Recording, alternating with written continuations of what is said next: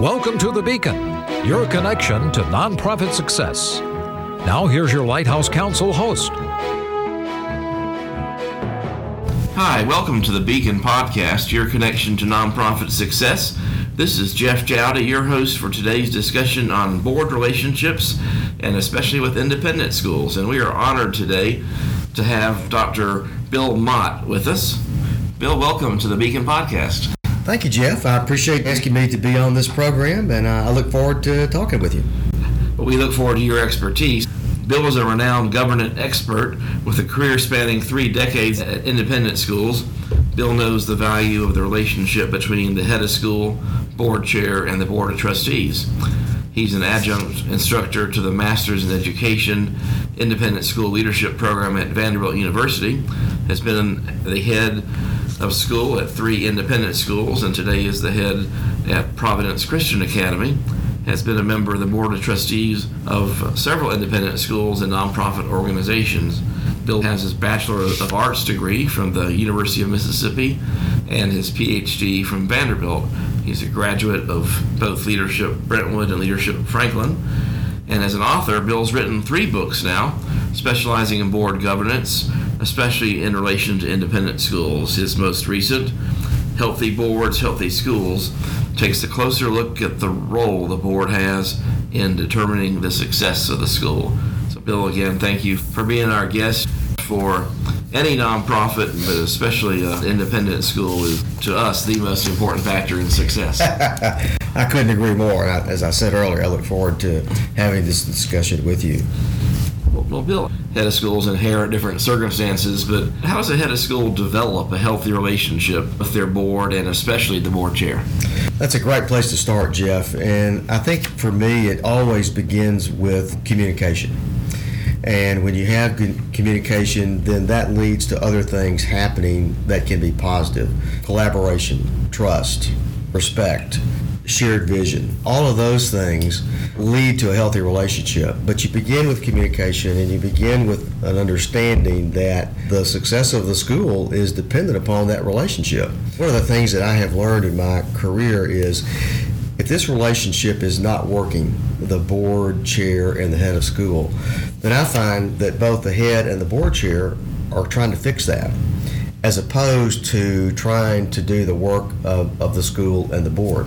So it's in everybody's best interest, ultimately the students, that the board chair and the head of school are sort of figuratively on the same page when it comes to governance and administrative responsibilities.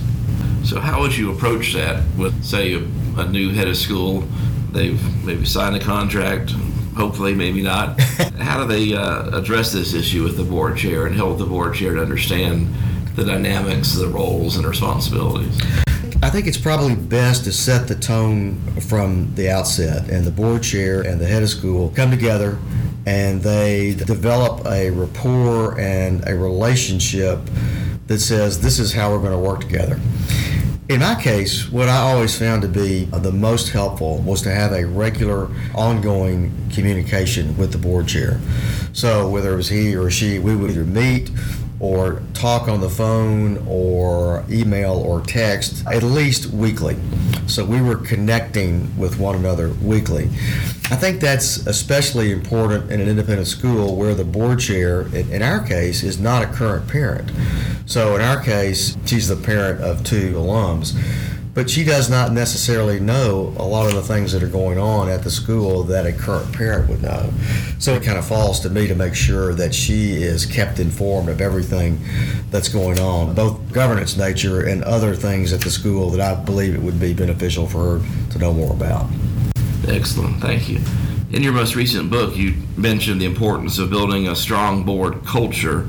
Can you share a few recommendations on how? Yes, I can. For me, that's such an interesting topic. About 2 years ago, I was asked to do a workshop for a really, really good independent Christian school in Atlanta. And one of the things that the head of the school wanted me to discuss was board culture. And I had not thought about the issue of the board and its relationship to the head in quite the context of what he was referring to. But as I began to explore and had continuing dialogue about that, it really became a pretty important issue that I had not really paid enough attention to. So when we talk about board culture, what we really mean by that is how does the board behave and how does the board relate to the head? And in that context, what cues does the board take from the board chair in terms of how we treat the head? In other words, is there respect? Is there a shared vision? Is there collaboration? How do we behave? What are our expectations? Do we talk down to the head in the meeting? Do we talk about the head when he or she is not in the room? What are those behavioral expectations that we have? And what will the chair tolerate and what will the chair not tolerate? Do we allow the board meeting to continue on in the parking lot? No, that's not a best practice. And so we have to understand, what does your culture look like? Do we have an expectation that attending meetings is important? Do we allow trustees not to attend meetings and somehow believe that that's okay? All of those things kind of factor into what the culture of the board looks like and how that relates to the work of the head of the school. Strong culture best practices is going to equal strong school best practices. Again, in follow-up, there's some tactical things that a head of school and or board chair can and should be doing to develop that strong culture. Again, I kind of think it goes back to communication. One of the things I think it goes directly to is the board chair and the head being on the same page when it comes to board recruitment and who can be on the board and who should be on the board and who has the best interest of the school at heart. In my tenure, both as a head, as a trustee, and who has worked with boards on these issues, I find that schools are all over the map on this issue, and it's really kind of troubling in a way because I think board chairs and board members don't really understand the value of the head's perspective when it comes to board recruitment. And I think that's really important because you want people on the board who really care about the school, who don't come in with hidden agendas, who really see that what is in the best interest of the board and the school is in my best interest as well. And so that is the premise under which we operate. So from a tactical perspective, give the head a voice when it comes to who is on the board of trustees, and give the head actual, what I like to call, veto power. Because sometimes the head knows and has information about a prospective board member that no one else has. And he or she needs to be listened to when that is the case. We need to have a great deal of trust between the board chair and the head of school and all of the trustees for this enterprise to work as effectively as it can. So I like that idea of the Committee on Trustees and their interaction with both the board chair and the head of school. So let's get the best people on the board, and that is going to save us a lot of headaches down the road. When I think of boards, and we were talking with them before we started recording, of a board where there were some probably pretty long tenured, maybe too long tenured board members. So I think you mentioned advisory boards in your book. Yes, and I do. The role, and can you maybe connect that with the longevity of a board member, board terms, and then the strengths and benefits of an advisory board to leverage for a head of school? Sure, I can. I think that's a great point, Jeff. One of the things I talk about in the book is this whole issue of terms of office and tenure on the board. And I find that boards fall into the trap of keeping trustees on for too long. And I'm all for keeping great trustees, but there has to be a system of rotation where people come on and off the board so that there is fresh perspective. I just think you just can't beat that. And so I know it's a touchy issue sometimes. I know that it can be an emotional issue, but there are places for great trustees. And one place might be an advisory board. And so one of my recommendations in the book is for a school to look at an advisory board, both for a wonderful place to put trustees who have demonstrated value to the school, value to the board, and at the same time create opportunities for people who could be prospective trustees. And so I like both of those. I think when the setting up of an advisory board is taking place, and in the book I talk about there are a series of steps that you have to go through to make sure you're doing that.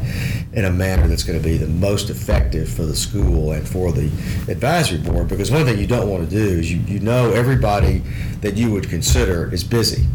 And so you want to be sure you're making the best use of their time and your time. And so be very cognizant of that when you're selecting people to be on the advisory board. I know that schools have been very successful with this whole idea of prospective trustees.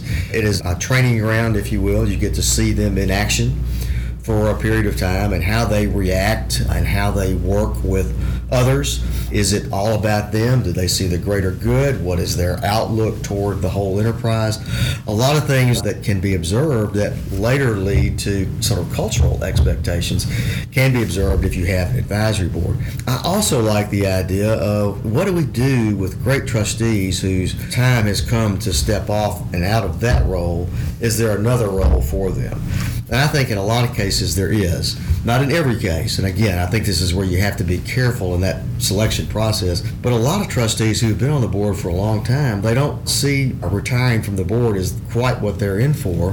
What's another role? Well, an advisory board role might be just the ticket for them to still have input, to still provide advice and counsel and support and encouragement, but not have the same level of responsibilities that a typical board of trustee member has. Bill, you've had great insight and appreciate what you bring to the nonprofit arena, especially independent schools and the critical topic of boards. So Thank you so much. We would be delighted to have you back on the Beacon podcast, and this has been terrific. To our listeners, go to Bill's website, williamrmottphd.com, where you can purchase a copy of Healthy Boards, Successful Schools. You can follow Bill on Twitter at William R. Mott, Ph.D. And again, Bill, thank you for being on the Beacon podcast for this important discussion on independent school boards. Thank you so much. Thank you, Jeff. It's been my pleasure, and I think you and I would agree that independent schools play a vital role in preparing our leaders for tomorrow, and therefore it behooves us to get this whole board relationship issue correct as much as we can. It's critical. Thank you. Yeah. Absolutely. Thank you so much. Thanks for listening to The Beacon, your connection to nonprofit success. Tune in every week for nonprofit topics with special guest interviews. Suggest future topics and learn more about upcoming podcasts and guests at lighthousecouncil.com.